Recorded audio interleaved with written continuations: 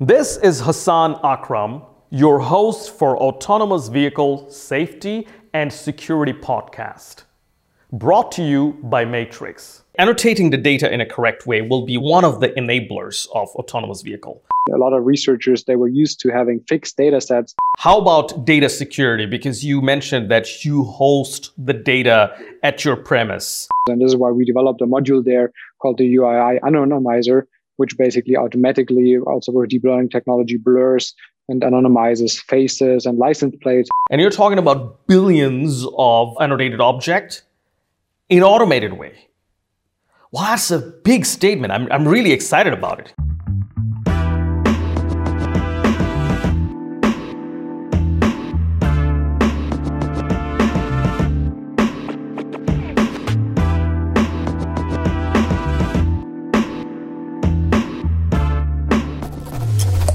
Hello and welcome back to another episode of Matrix Tech Talk. Today, we have a super exciting topic and someone very exciting in the autonomous vehicle industry. We have today Philipp Kessler from Understand AI, the CDO of Understand AI.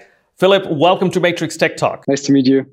Nice to be here. Thanks for the invitation. So a little bit of an intro about Philipp. Philipp is the CDO and the founder and one of the co-founders of Understand AI. He is a computer scientist. He studied at Karlsruhe Institute of Technology. He was involved in automotive research for a long time. One of his assignments was with North America with Mercedes-Benz Research and Development.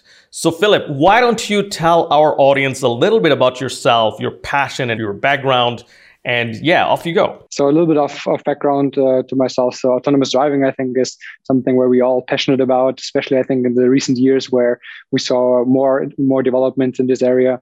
I think there's research since the 70s in that area. And actually my grandfather was involved in that as well in the early research. So he worked at Daimler at Mercedes trucks before and did a lot of testing on these autonomous trucks and so on. And I remember when I was a small child, he took me on one of these large trucks with some sort of advanced driver assistance capabilities. And I was just amazed as a small boy, basically sitting there in this large truck and seeing what is potentially possible in the future. And I think now we advance quite a lot into the future. And basically, I studied computer science, as you mentioned as well, at the KIT. I worked there in a small student group where we developed a small autonomous car and tried to compete in a let's say virtual racetrack on that. And then I went to Mercedes Research in the Silicon Valley. And worked there in the data collection, data analysis field. But lots of my colleagues were also involved in the autonomous driving area. And I was really passionate about that topic. And always when we worked on these topics and when we worked with machine learning and AI, we always struggled with having the right data and getting the right data.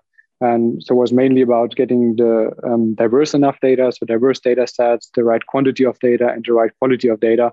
And this is kind of why we founded Understand AI then. So Mark Mengler, my co-founder, and I, together with the founding team, to try to tackle this problem and try to solve that problem of the right and getting the right data in the right quality and quantity. Fascinating, Philipp. So you mentioned that you have been passionate with automotive from your childhood. Now, what made you an entrepreneur? What drove you to become a founder, a co-founder? Why did you found Understand AI? I think it was mainly passionate about the problem first. So it was not so that we said, okay, we want to be an entrepreneur and whatever, ride with our bike to the co-working space and have a happy hour at 5 or something like you see it sometimes with the stereotypical founders, basically. So we really wanted to solve a problem. And we were doing the machine learning research in the beginning ourselves. And we struggled, like I mentioned, with this problem of not having enough data or having enough high quality data. So initially, we just wanted to solve a problem for ourselves and for our colleagues. We started to talking to other people about this problem, and more people became interested in that. And this is actually how we, let's say, went into that area. So it was not so much that we said, okay, we want to start a company and make a lot of money in that space. It was more, okay, we have a specific problem which we want to solve for ourselves. And there are a lot of other people having the same problem and who are willing to, let's say, invest money and time in that problem. And that's kind of how the company grew. I understand that. However, what I want to ask a little bit also personally, I mean, you could solve the problem also in a 9 to 5 environment. You didn't really need to take the risk and take a crazy lifestyle of an entrepreneur. Like what you mentioned, the stereotypical life of entrepreneur, actually in practice, it's much different. It's like, you hardly have any holidays. You are always in meetings. You're working whenever you just are able to work. And the reason is you like doing it. It's not that you're suffering. You enjoy doing it. So you're responsible for yourself. There is nobody to take care of you. There is no boss. You were kind of like the CTO, the top position of the company. Yeah. So what made you, take such audacious move that, yes, I'm going to go and found a company? And when you did that, was it like a venture capital funded, or did you guys do it yourself? How was it? From a personal motivation, I always driven by where can I learn the most. And during that time, actually, when we started Understand AI, I was still studying, and I learned during my studies, and I'm also doing internships and so on. But when I started the company, the learning pace accelerated so much, and this was really motivated me to double down on Understand AI and to focus 100% on Understand AI. It's really the learning curve, because as a founder, and you know that as well, and some of your listeners know that as well, that you're responsible in the end, and you have to learn things very fast. You cannot take years for certain things. You cannot wait until the next course on Udacity is out or on in your university is out on a certain topic. You need to learn it today, basically, because you need to apply it tomorrow. And that's from a personal standpoint, the pace and the amount of things you learn when you're being an entrepreneur, because you're facing so many challenges, and also it's in so many different areas, on technical areas as a CTO, but also in business areas and people management areas and so on. And this is what motivates me personally. This learning pace. And to your follow-up question, basically, how did we start it? So initially we started obviously on our own with, let's say, our own capital. In the beginning, we did not pay any salary to the early employees, to the founding team. We just gave out shares of the company. And then at some point we invested money from the classical 3Fs, so friends, family, and fools.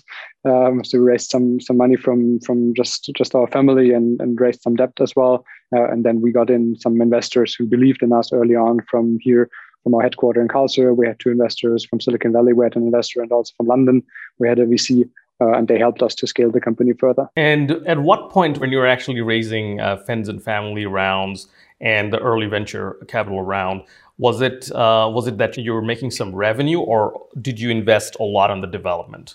So when we raised from the friends and family, we did not make any revenue at that point in time. When we raised from VCs, we had some early proof of concepts, which were paid at that point, but it was still early on from a revenue standpoint. And we invested mainly in the tech. And I would do it a bit differently when we started the company and we were first-time founders, and especially if you are technical founders, and both my co-founder and I were technical founders, we invested a lot on the technical side because we believed everything can be solved from a technical standpoint. And as you know as well, it's often a combination of, let's say, business solutions, go-to-market, and the technical part. You need to have, let's say, best-in-class people on both sides, both on the technical side as well as on the go-to-market side. And this is, I think, what we underestimated in the beginning, what we changed now, but we invested mainly on the technical side. Thank you so much for mentioning that. And you're not the only one. I've seen so many people, so many tech entrepreneurs, my friends from study time. They love the technology so much, they forget the feel of business is not technology. It is, by the way, Prost. Just to Karlsruhe. So they forget that what propels a business is sales, right? So there is an interesting fact that most successful SaaS companies have more salespeople than engineers. Now I'm getting back to what you started with. You mentioned that you had a problem to deal with, right? And that problem motivated you. You wanted to come up with a solution.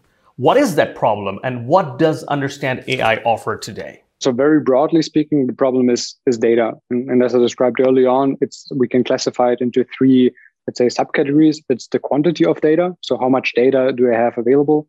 The second thing is the quality of the data.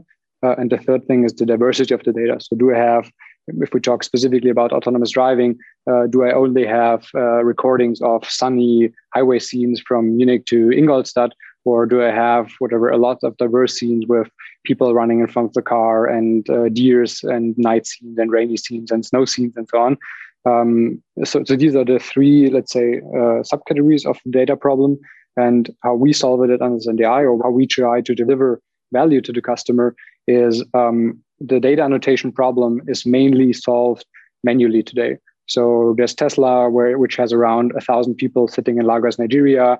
From a Waymo side, we heard at some point that they have around 3,000 to 4,000 people sitting in India, annotating data more or less in a manual way. And from Baidu, we heard at some point that they have around 20,000 people sitting in China doing nothing else than annotating the data. And annotating means they get images, for example, from the Tesla drivers, and they look at each image and say, okay, here, this is a pedestrian, and here's another pedestrian, and there's a sign in the background, and there's a traffic light, and so on. So this is called data annotation. And this is mainly done manually. And Understand AI basically provides value in automating that part as much as possible. So we have an AI engine and a tooling around it, which is used by one of the largest companies, one of the largest OEMs and tier ones to solve that and to automate the annotation part. Now that you've mentioned this problem, autonomous vehicle industry is estimated to be an $8 trillion industry. So it's a huge industry that we're talking about. I mean, Tesla stock going high is based on the value of such estimation, right? Now, annotating the data in a correct way will be one of the enablers of autonomous vehicle.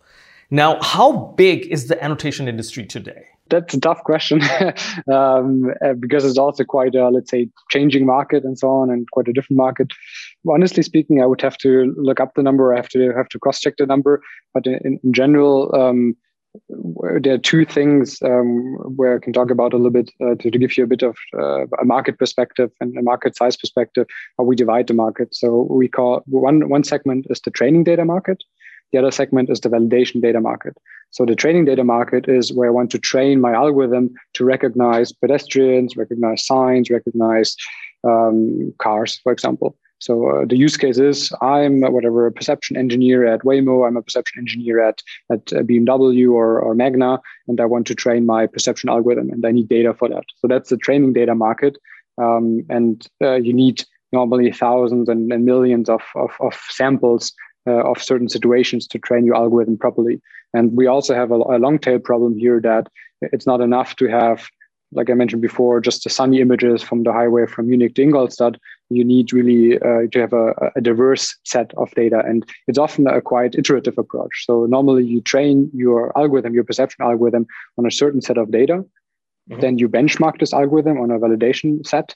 And you check basically where you have errors. So where's your algorithm making errors? And based on these errors, instead of manually basically programming, okay, I need to recognize this now, I need to recognize that now, you basically add more data to your training data set to fix these errors. So for example, let's say your algorithm performs very poorly on people and pedestrians with sunglasses.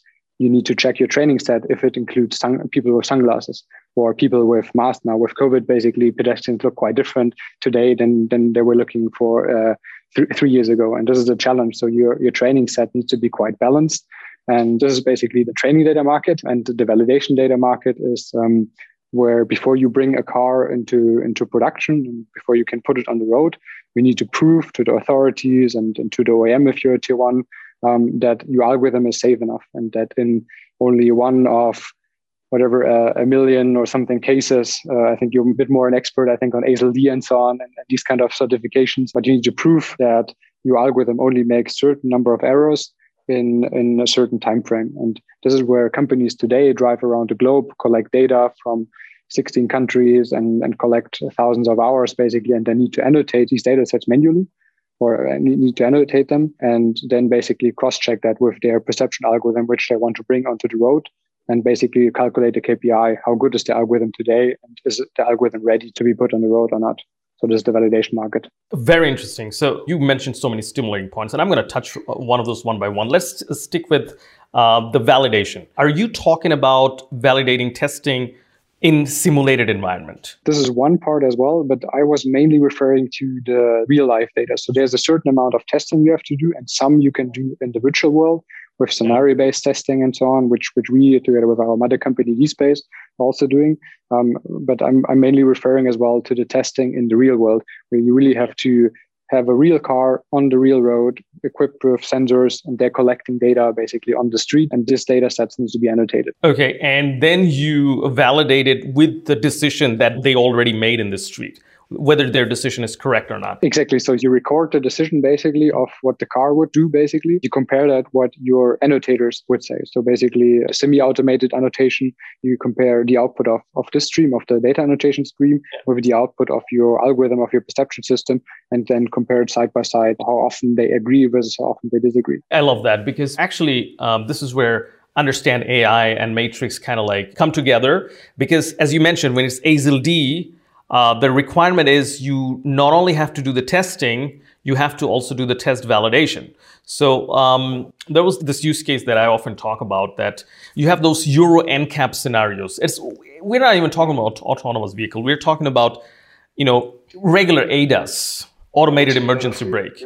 And there is a dummy walking in front of you, and you see if your brake is activated or not, triggered or not.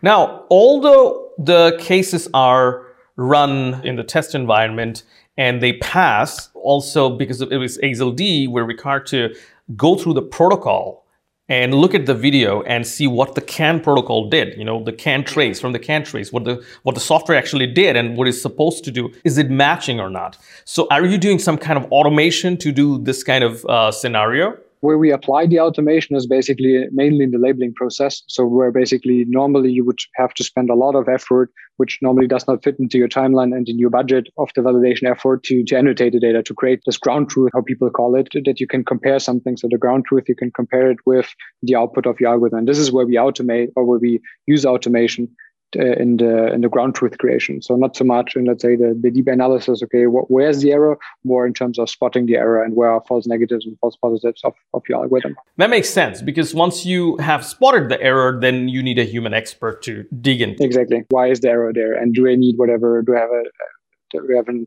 error in my algorithm or in the reasoning behind it and so on? We are more in the area of spotting the error and helping to raise the flag and say, hey, here's something wrong. Again, coming back to the points that you mentioned one point is, data is the name of the game. In machine learning, there is this saying that if your algorithm doesn't work, blame the data. And that's quite different, I think, than we had it in the research. If we come back to the beginning, I mean, a lot of researchers, they were used to having fixed data sets, like Cityscape data sets, or there's the NewScenes data set from Aptiv and so on. So there are lots of data sets out there. And normally in research, you have a fixed data set and you try to optimize your model performance towards this data set. But actually in the industry, in the real world, so to say, a complete other way around. Your data set is not fixed, your data set is variable, but kind of your model performance is fixed or has a certain threshold you need to go over this threshold. Otherwise, you cannot put it in the road. And that's kind of, I think, an interesting change as well for a lot of people when they're going out of research into the industry to have this different mindset that, like you just said, the data is actually more important than the algorithm. As you have mentioned, data is going to change. I mean, you gave some fascinating example. Even a year ago or 1.5 years ago, we didn't have this COVID problem. We didn't have mask.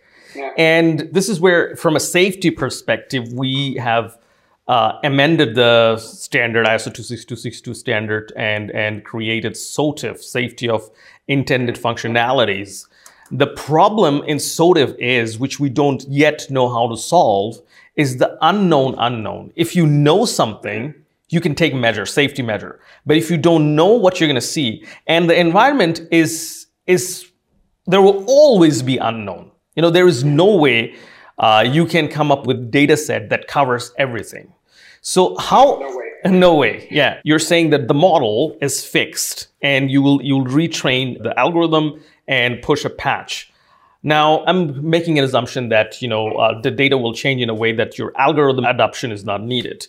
So how will Understand AI technology will make this process easier to ship a patch whenever there is a change or new data? How often do we have to do this kind of data annotation, new data, new patching? Is it a constant process, or is it like you do one time a huge annotation thing and you ship it and you're done? Well, it's a very great question. I would divide it again into these two kind of categories. If we look at training data, it's a highly iterative process, and there you really need to do it on a constant basis to update your model and to change your model. And how Understand AI is helping there. So we, as a company, we focus on the tooling side and on the product side of the data annotation process. As I mentioned, the core USP of Understand AI and how we help customers is the automation part.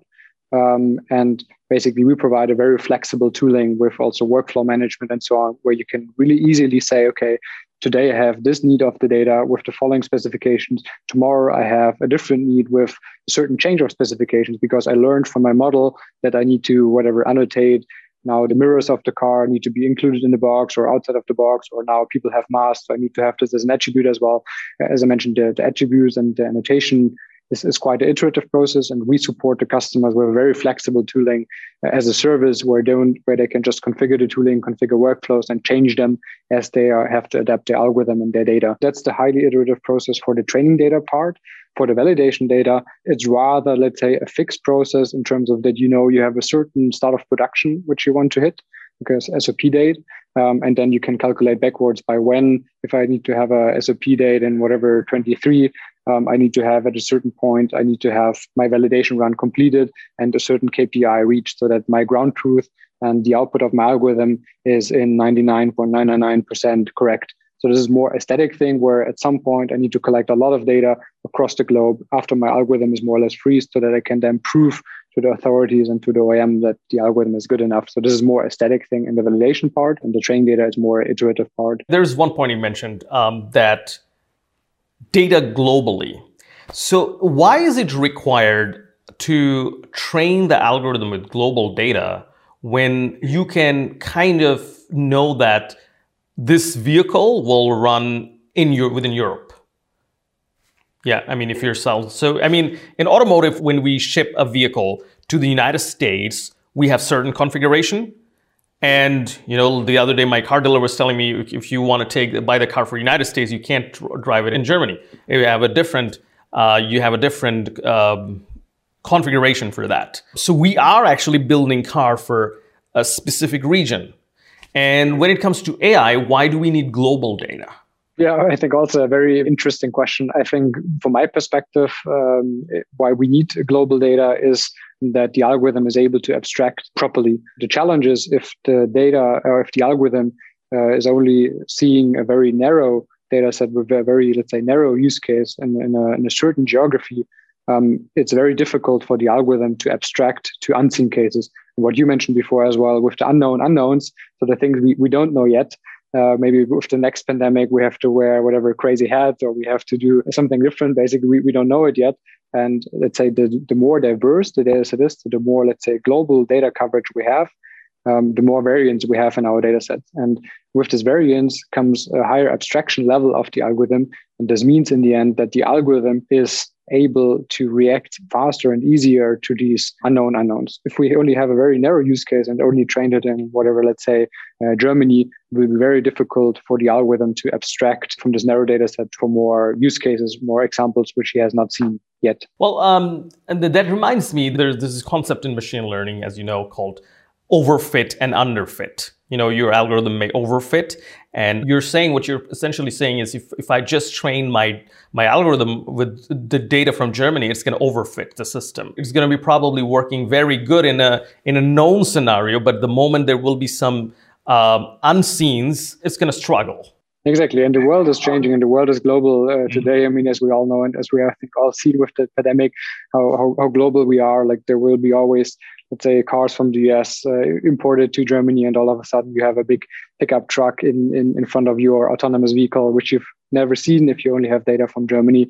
But now all of a sudden you have this car and you have to recognize it as well. So that's why I think it's important to have a global data set as well, or global data. Got it. Now, what are the use cases that you're actually handling right now in terms of perception data for autonomous vehicle? Use cases, you mean in terms of use cases for the customers, or what kind of customer use case he has, or what do you mean specifically by use case? Exactly, yeah. So the use cases, I think, are a little bit similar to what I mentioned before. So one use case is obviously training my algorithm, so which is about the training data, which is mainly about this iterative process. For the validation use cases, really to calculate the KPIs, to report the KPIs. And there it's really about the volume, basically, and covering a large volume with the global data set and so on. And in addition, maybe, or to take it one level deeper, different use cases are also the different annotation types. So one use case is, for example, 2D bounding boxes, which is a very simple use case where you just draw a bounding box around a car, a pedestrian, or a traffic light, and you say, okay, this is a traffic light. Another use case is semantic segmentation, which is where I mark every pixel in the image and say, okay, this pixel belongs to pedestrian. This pixel belongs to a car. This pixel belongs to something else. So this is another use case. This what we call semantic segmentation, which is one level more fine granular. Unfortunately, we cannot show pictures here. It's more a visual thing, but you can check it out on our website. We have a few examples there.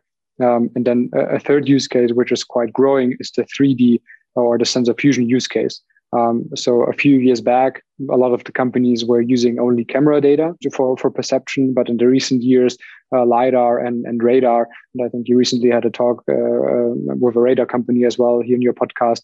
And I think the battle is not won yet between the LiDAR guys and the radar only guys. But this is a use case where we've seen a lot of rise in the recent 2 years, 3 years. And this is where Understand AI, I think, can provide a lot of value to customers, because we focus on that is the sensor fusion use case, so that you not only annotate camera data, but you have LiDAR data, you have radar data and camera data, and you need to annotate that all in a proper way and in a sensor fused way. And this is a very challenging part, because it's very easy to build a 2D tooling. There are lots of open source tooling as well. But once you have to, let's say, put a LiDAR point cloud, which is super dense, into a web browser and annotate it in an area where the internet connection might not be super stable, and the hardware using is not a MacBook or let's say a big laptop with a GPU from NVIDIA, but is rather maybe a Chromebook, then it becomes challenging. And this is, I think, one of the most promising use cases, or one of the growing use cases where we see further demand, I think, in the future as well. That's fascinating. So you also annotate such images like point clouds from LiDAR and data that has been fused by the sensor fusion unit. Exactly. And I think we're one of the few companies which are, I think, specifically focusing on that, because it's rather a complex task. So a lot of the companies focus on the 2D part, like 2D boxes, 2D segmentation, and so on. And at least to my understanding, there are very few companies who also are able to, let's say, solve these more complex tasks, like 3D segmentation, so a segmentation on the point cloud, which is very challenging, or 3D bounding boxes, and so on. Got it. So we're not only talking about video data, we're also talking about more complex 4-dimensional LiDAR, radar data. So after fusion, it's again another complex type of data set. It's not the camera data anymore. It's not the LiDAR data anymore. It's not the radar data anymore. It is even more complex. So how does that data look, and how do you annotate that? Yeah, I'm not sure if I understand correctly, but so what we're doing basically when we're talking about the sensor fusion annotation is that the first challenge is to fuse all the data points together, and to make sure that you have, to a certain timestamp, that you have the right radar point cloud and the right, let's say, camera image, which is calibrated accordingly, and that you then in this fused world, which we then visualize in our tooling, that in this fused world, you annotate basically, and you do the bounding boxes, or you do the 3D segmentation. And then that you output at a certain timestamp, that you output the correct position of the car or of the pedestrian or of whatever else. And this is normally the complex challenge to fuse all these sensors together and to make sure that they're at the right timestamp and images are rectified and so on. And you have normally multiple LiDARs and different radars and so on. And to fuse that all together, that's normally certainly a challenge. Do you take care of the fusion part, or is it like when the fusion is done, you just annotate? What's your territory? What's Understand AI territory? We are motivated, I think, by problems and by solving problems. And this is a big problem for customers. And obviously we could say, okay, this is your problem. You have to calibrate it and you have to fuse it together. But it's a big challenge for our customers as well. And we obviously try to support them along the way.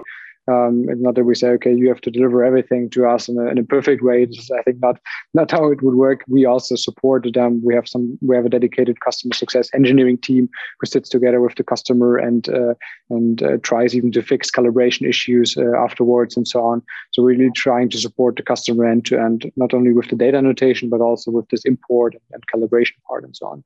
Got it. The big challenge is if you don't calibrate it right, and if the import things are not done properly, you can annotate it as precisely as you want. It will all be screwed up in the export or in the output, because if you did not calibrate it properly, then there's an offset in your boxes, and therefore you will train your algorithms on screwed data. And this is very dangerous.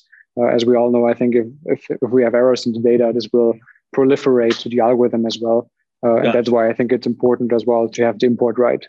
And it also influences the automation. As we're using a lot of automation, it's key as well that the data is as accurate as possible. And let's say the better a job we or the customer or together we do in the collaboration, the easier it will be for our system to automate it and therefore save a lot of time in the manual annotation. Got it. I mean, it totally makes sense that if you don't do the fusion right, if your frames are not synchronized in terms of different sensors like LiDAR, camera, and radar, if there is a delta, it's just not going to be not going to work because the frames, they have to correspond to the same frame, and it is not a trivial task. You mentioned different types of annotation, namely actually 2 or 3. You mentioned 2 for sure. Maybe there's a third one. So boxes, then semantic. So what are they good for and what are they needed for, those types? And if there's any third type that I forgot. What are they good for? So the 2D bounding boxes are mainly used, I would say, in the validation part. So on the validate system, it's mainly important to identify where you have false negatives. So where do you miss certain objects? It's very crucial that you not miss any pedestrians in front of your car, or that you don't miss any other cars which are in front of your path, basically where you want to drive. So there, it's more about the hit rate, and therefore you can use bounding boxes. And with semantic segmentation, basically, it gives you an additional information on where exactly is that car. So it gives you a more precise information of the location of the car and of overlaps of a car and so on. And also if you have, let's say, a large crowd, it's sometimes difficult to differentiate all the pedestrians and put boxes around all of these individual pedestrians because a lot of the boxes would overlap if you have a large crowd in front of a shopping center, for example. And there, in some cases, instances where semantic segmentation might make more sense because you can distinguish them more. Or in a parking lot, for example, or in a parking garage. Also often, because the spaces are so tiny, it makes more sense to use semantic segmentation to really distinguish where is a parking spot available, where's a line, where's another parking spot, and so on. It will be difficult to annotate something like a parking spot with a bounding box, for example, because again, there would be a lot of overlap. So these are the 2, let's say, main annotation types, and then we differentiate in the, let's say, input what you have. So either you have a 2D input or a 3D input. So the 3D is mainly sensor fusion, and we have the same categories there again. So we have in 2D, we have boxes and semantic segmentation, but also in the 3D parts on a LiDAR point cloud or in a sensor fusion annotation, you also again have 3 boxes and you have a semantic segmentation.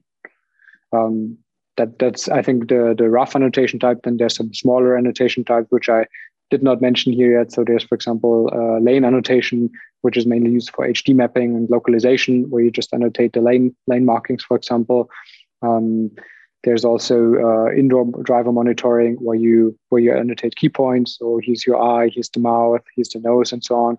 There's another annotation type. There's a lot of variety, but I would say the main annotation types, the most requested annotation types, the boxes and the segmentation, mainly in the 2D and in the 3D area. What are the industries that you are actually serving? Are you serving industries beyond automotive, or are you fixed with automotive? We as a company, we are mainly focused on automotive because it's we like the complex task and the difficult tasks. And in automotive, you have with LiDAR and the mix of radar and camera, you have quite a complex setup. So the main use case is automotive, but we see a need in other industries as well. And we're starting to look into other industries as well, where we can apply, let's say, our sensor fusion tooling as well. So we got a lot of inbound requests from drones, for example, because you have a similar problem there with automatically flying drones, where you also have a LiDAR equipped on the drone and you want to recognize pedestrians, you want to recognize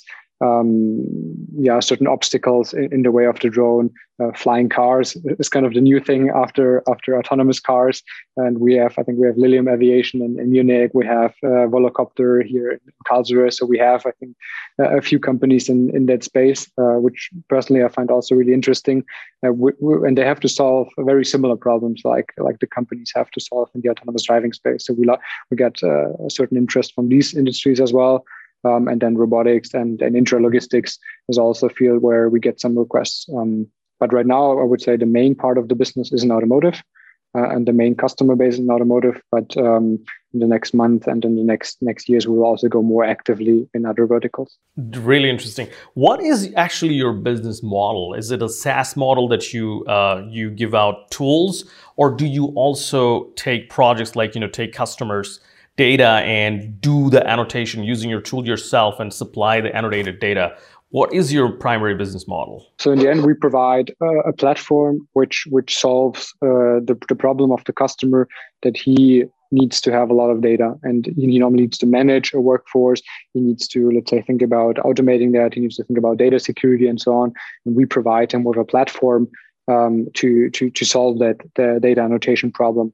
And from a business model perspective, we actually found, I think from my perspective and what customers are saying, a very nice business model where we align the incentive and the goals of the customer with what we have in mind. Because I personally believe that breakthroughs will not only come from technical innovations, but also from business model innovations. I think with Google, we saw that was not only PageRank, which made a big difference, but was also their change in business model, which revolutionized the ad industry with their auction-based models. Was something not that many companies, or at least in the ad space, nobody did before.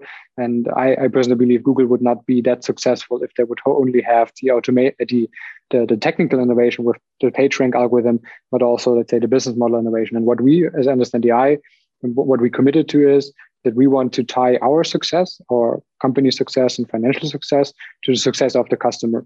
And if we look at what does the customer have in mind, what is his goal, it's mainly the automation part.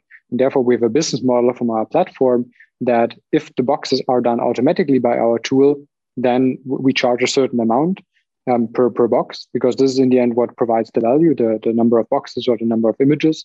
But if the tool did not automate as much and they needed to do it manually, then there's only a small, basically, infrastructure fee, but not really big. So the main revenue driver, the main part comes actually from the automation part, and we call this zero-touch technology. So if boxes were touched, we believe they were done manually.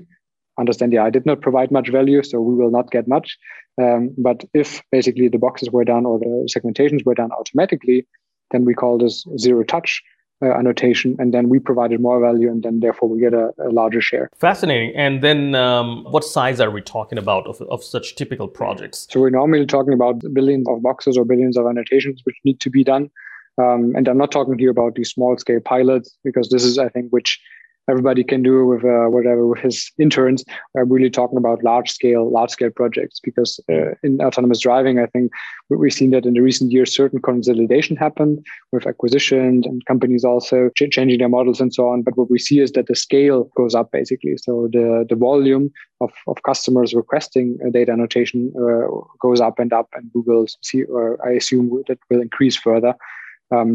So we're mainly talking about these large scale volumes. And there, like I said, we're talking about billions of boxes, because how we calculate it. So for a classical validation, you normally need to validate with a few thousand of hours. And every hour has obviously 3,600 seconds. And normally you have around 10 objects, sometimes 20 objects per frame. You normally record with 10, sometimes 20 frames per second. So this is a huge amount of objects which are potentially in these thousands of hours. And this is what drives that amount. And we will see that further increasing, because right now I think a lot of the ADAS level 2, level 3 is focused on highway. And on the highway, we normally don't have that many objects. Once we go into more urban scenarios, we will see an explosion of the number of objects, because in the city you have not only other cars and trucks, but you have lots of pedestrians, you have more street signs, more traffic signs and traffic lights. And we will see then not only 10 or 15 objects per frame on average, but we will see 20, 25 or even more. And this will even increase further the object size. And this is why we believe so much in automation, is that as the volumes are going up, there's no way around automation. Like I said before, you will not be able to hit your SOP dates or your perception KPI milestones if you do not invest in automation, or if you do not look into automation of your ground truth creation, because you will not be able to scale further. You cannot throw just more people at the problem. You have to really automate it as much as possible. You're talking about the ground truth for validation, right? So this is a very important set of data. And you're talking about billions of annotated objects in an automated way. Well, that's a big statement. I'm really excited about it. Yeah, I mean, this is a massive thing. How do you validate the correctness of your annotation? It's a great question because this is where all the difference will be, because it does not bring any value if you automate everything. You just throw, let's say, a standard algorithm at it. And this is what a lot of our customers, let's say, tried at the beginning, because they said, oh, we are developing perception systems for our cars. So why can we not use just these algorithms and use them for ground truth automation? And that's a very critical thing, because like you just mentioned, that the quality check and finding the errors in this automatic ground truth creation is super critical. We have algorithms developed which are spotting, let's say, these quality errors, and where we developed also systems which tell us basically where errors, which images, which scans are fine versus which ones do we have to check. And this is where we invested a lot in this quality check. And we often do, we do samples, for example, as well, to prove to the customer, okay, in this sample, we check this, and statistically, we can prove basically that in this sample, we reach a certain quality via our semi-automated approach. Because just to make this also clear, it's not a fully automated approach, it's a semi-automated approach. So we combine our algorithms with, let's say, our smart review system, where we put humans in, but at the right, let's say, point in time, and at the right, let's say, step of the process, to make sure that the quality is right in the end. And this is, I think, where some of the core IP and one of the core, I think, differentiators of Understand AI is as well, because normally this is a competing factor, the automation on the one hand, which correlates to throughput increase, and the quality demand on the other hand. And you cannot sacrifice on one of them, especially as you scale further. You cannot sacrifice on the throughput part, but obviously you cannot also scale on the sacrifice on the quality part, because this is a safety critical application, what we are talking about, and we cannot allow any further errors there. We are actually jointly working on a demo. So to our audience, if you want to know more about the tools of Understand AI, the technical details of the tool, there will be a TechMatrix Tech Talk episode that will walk you through a demo project, and you will be able to see today, like Philip mentioned, that we're talking about images, but we're not showing anything. However, stay with us, and as soon as that episode is out, you'll be able to also see the tools. So with that in mind, I have another question, Philip. How about data security? Because you mentioned that you host the data at your premise. So as you know, I don't have to tell you, we're in EU, so nothing can get more stringent in terms of data privacy, data security. How's that handled? And I think, and this is also an area I think where Matrix provide some services and some advice on the security parts and so on. And as you mentioned before, with SOTIF and so on. So how Understand AI, let's say, deals with the data security part. One important part, which you touched briefly on, is GDPR compliance. As we know today, it's not allowed anymore to just go out there and record data of citizens of the EU and just use the data as we wanted without the consent of the people being recorded. And this is a very, let's say, was a challenge for our customers. And this is why we developed a module there called the UII Anonymizer, which basically automatically, also with deep learning technology, blurs and anonymizes faces and license plates and all other personal identifiable information, so that you can use the data finally. So before, the customers were struggling with that and said, okay, can we use the data? When can we use it? How can we use it? And basically, before the customer shares the data with us or as part of our platform, when he shares the data with us, we automatically removing all personal identifiable information. And this basically was a big relief to the data security officers and so on at these companies, that without this personal identifiable information like faces and license plates, you can just use the data. You can also share it with outside of Europe and so on, because the annotation is normally not done within Europe, the quality checks. So this is one part. We handle the data security with our UI Anonymizer, which anonymizes faces and license plates. And the second part is more the infrastructure part. So we have a very restricted and limited authorization and authentication system that only very limited people within the company have access. We are using, obviously, multi-factor authentication. Just you did the classical things, and we're using mainly the public cloud providers, where they have, let's say, hundreds of researchers and IT security guys focusing mainly on securing the cloud infrastructure. And we're not, let's say, relying on our own infrastructure here in the office and have whatever a few IT guys securing it. We're really trusting the public cloud providers because they put a lot of, let's say, emphasis on the data security and IT security. Fascinating. So you have the anonymizer, data anonymizer, which is one of the key tools for data security and compliance with the GDPR. And is it 100% automated, your data anonymizer? Yeah, this one is completely anonymized because we don't want to put it in front of people who then see the faces and license plates. So therefore, it's a 100% automated tool, basically, which can run on premise on the customer side or runs in our cloud and so on. I'm approaching my final question to you is autonomous vehicle in general is going to be one of the biggest changes. It's going to change our life. It brings a lot more challenges. One of the challenges is data that you're dealing with.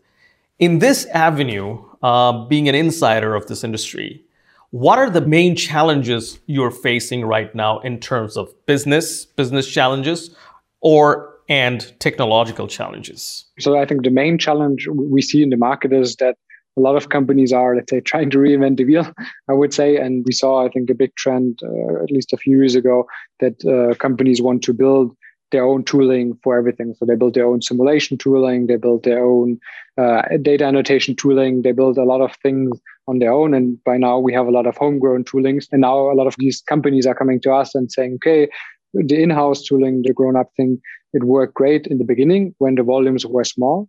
But as we are scaling up, and what we discussed earlier as well, we will scale up further and we will see a further demand and increase in the size and in the volume of data annotation. You start to hit bottlenecks of this in-house tooling. And this is a big challenge, I think, for us and for the industry to now, let's say, find ways around that and to let's say, check and run benchmarks against these in-house toolings, which were developed a few years ago, which are integrated into data pipelines as well, which don't really scale by now. And this is, I think, where I can understand the IO can bring a lot of value to, let's say, support these customers in making sure that the data pipelines, as they were built, let's say a few years ago, how can certain elements be replaced within that and basically achieve the scaling challenge. And this is mainly possible, I think, with a huge degree of automation, like we discussed before as well. Fascinating. Thank you so much, Philip. It was lovely having you. And thank you so much for all the stimulating points and exciting discussions that we had. Thank you so much for watching the episode. And if you have questions, comments to Philip or to me, feel free to write in the comment section. We would definitely get back to you. And I would really, really appreciate if you have gotten value from this episode, then give it a like, hit the thumbs up button. It really helps with the algorithm. And share this video with anyone that you think that would be relevant, and subscribe to our channel. Thank you so much again for watching. Philip, thank you so much for being with us. It was lovely having you.